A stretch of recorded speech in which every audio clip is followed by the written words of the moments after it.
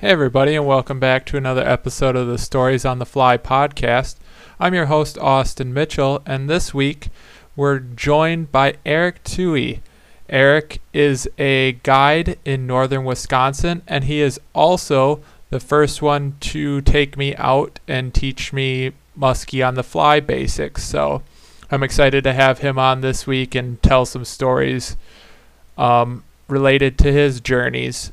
Before we get into that, though, as always, check me out on Instagram, austin.mitchell1. That's going to be where you're going to be able to find everything related to the podcast, links and such. And also, if anybody is interested in buying some flies, I'm selling muskie and bass flies. So hit me up on Instagram. That's going to be the easiest place to get a hold of me. But let's get into this. And we're here with Eric Toohey. Eric, how's it going? Good. How are you, Austin? It's going good. Before we get into your stories, how about you tell everybody a little bit about yourself? All right. Eric Toohey here, out of the Huron, Wisconsin area. I guide on the area lakes, fly fishing for muskie, smallmouth bass, a little bit of northern pike, some largemouth bass, of course, too. I also take conventional tackle anglers out, so spin gear, bait casting rods for muskie and smallies primarily. And a big part of my business is also my photography as well. So whether it's just fish photography or capturing someone's day while they're out on the water, kind of do a little bit of everything up here. But yeah, that's kind of my story. Awesome, man. Well, let's get into it. You might have one or a couple of stories, so let's hear about them. Yeah, so I guess one that really sticks out to me, just, kind of a memorable day on the water. I'm definitely all about, days or memories or anything that you can, when you can enjoy with friends or family or something like that, it's always that much better. But the first story I got, I was actually solo. I was out fishing. Was going to head out to one of our area lakes. This was in July, not last year, and we were in kind of a hot spell. Air temperature, was kind of in that, 80s, mid-80s, upper 80s, dog days, as we like to put it. And we had a big cold snap come through, so it drastically dropped like 20 degrees plus. So wind, rain, kind of the good old-fashioned Northwoods cold front that came through. But I was going to go fishing regardless. And I had this hunch, and I thought, I'm going to head to the Chippewa Forge. And I fished a couple spots out there. I wasn't coming up with anything. I didn't have a single follow yet.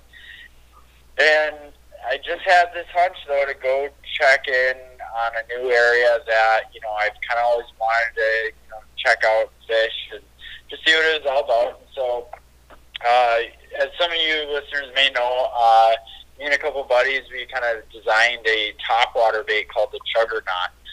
If you haven't seen it, look it up.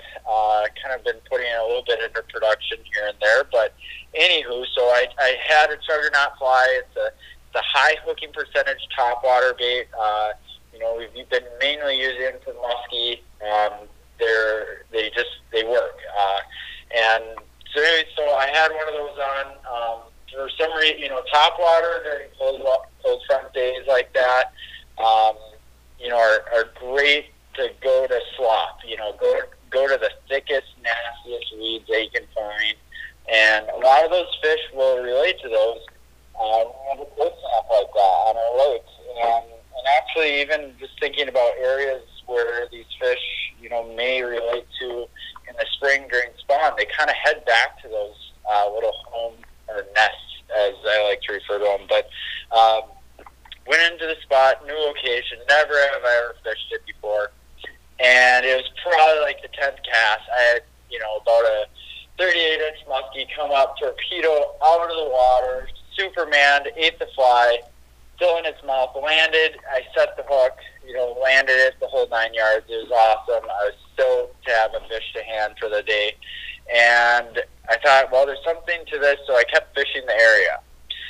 And all within, about an hour and a half, started working a lot of the weed beds in these heavy, weedy areas, and I was getting a lot of follows. I actually, within that time frame, I raised a total of 7 fish. A few of them were kind of short and striking, kind of nipping at the back, the end of the fly, not fully committing, some just, slow, sluggish follows, what you kind of expect on a cold front day. For sure. But I had one cast, though, Austin, that was, I've heard guys talk about it up on Lake of the Woods and other Canadian Shield musky lakes, and I'm working this topwater bait, chugging it along, nice easy pace, intermittent pauses, and I had about maybe a 32 or 34 inch muskie kind of roll just below it.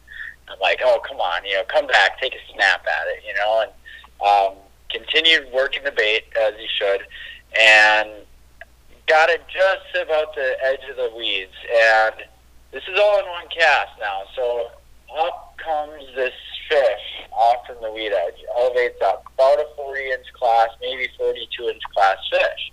I'm like, geez, like one cast, this is a completely different fish, a much bigger fish.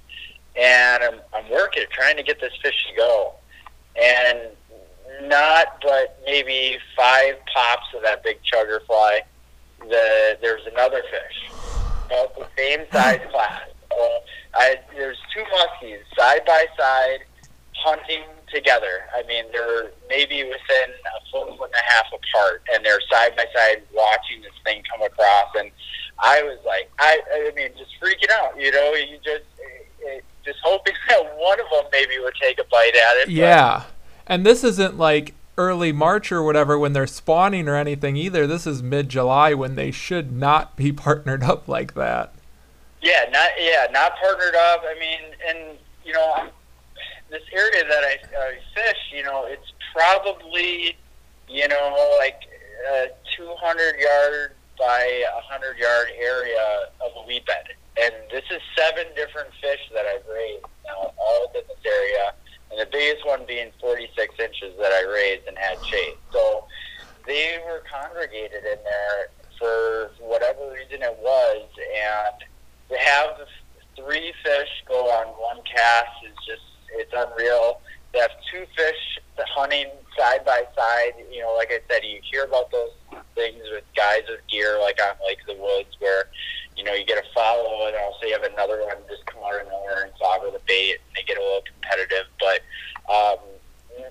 just something you don't always, I don't think I'll ever experience. Oh, yeah, for sure. And, like, for people who don't musky fish, what you don't realize is, like, you may go a whole year without even seeing that many fish, and you saw that many fish in an hour and a half in a 100-yard stretch. Like, that just isn't something that happens every day musky fishing.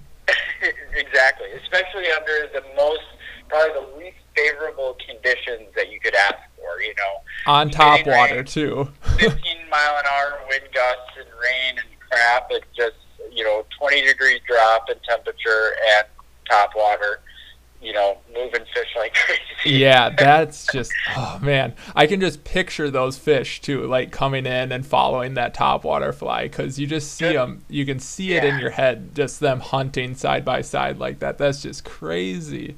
Yeah, and, for the listeners, if you're out, if you get musky fishing, musky fly fishing, whatever, if you see a fish, if you see one fish, like, that is a great day. If you can hook into a fish, that's a fantastic day. If you can land a fish, you better go home and have a couple of beers to celebrate, because that's an awesome day. I mean, they're a tough fish. They're the apex predator. They're not easy to come to hand. They sometimes can be a little forgiving, but kind of the interesting thing with that day is, I thought, okay, maybe there's an equation for this in this type of condition.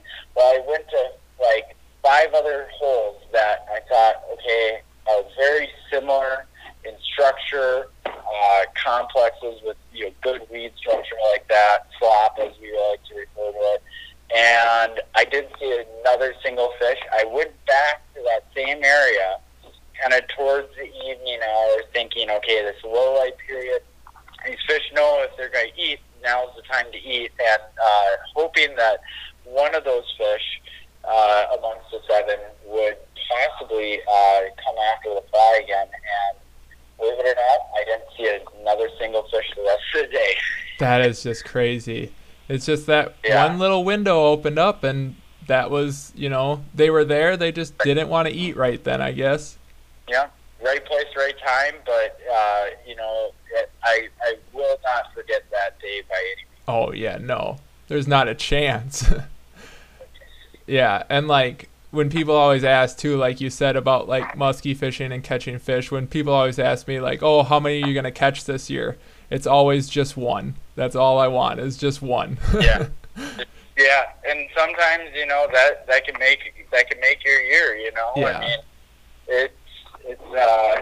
it's definitely a special fish, and there are anglers that are getting more than one a year. It does happen if you put in your time and your hard work, and yeah, no doubt.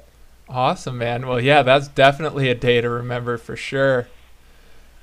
Well, if you got maybe another short story if you want, otherwise we're sitting pretty good right now, so. Yeah, I mean, I got one more kind of funny story. Awesome. Yeah, that would be perfect. Slightly fishing related. So, as some of you anglers know about the Herod area, a number of years ago, I was working for an outfitter company, and we decided to host a little kind of a Halloween gathering of muskie anglers. And we did a big, hog roast and kind of a big hoorah, kind of tapering into encroaching the end of our season here in the Northwoods. And I had this ridiculous costume. I found it at a thrift store. It was this big giant rabbit costume, full body suit basically, except minus the face, like from A Christmas Story, kind of like the big pink, bunny suit. Yep. And if I weighed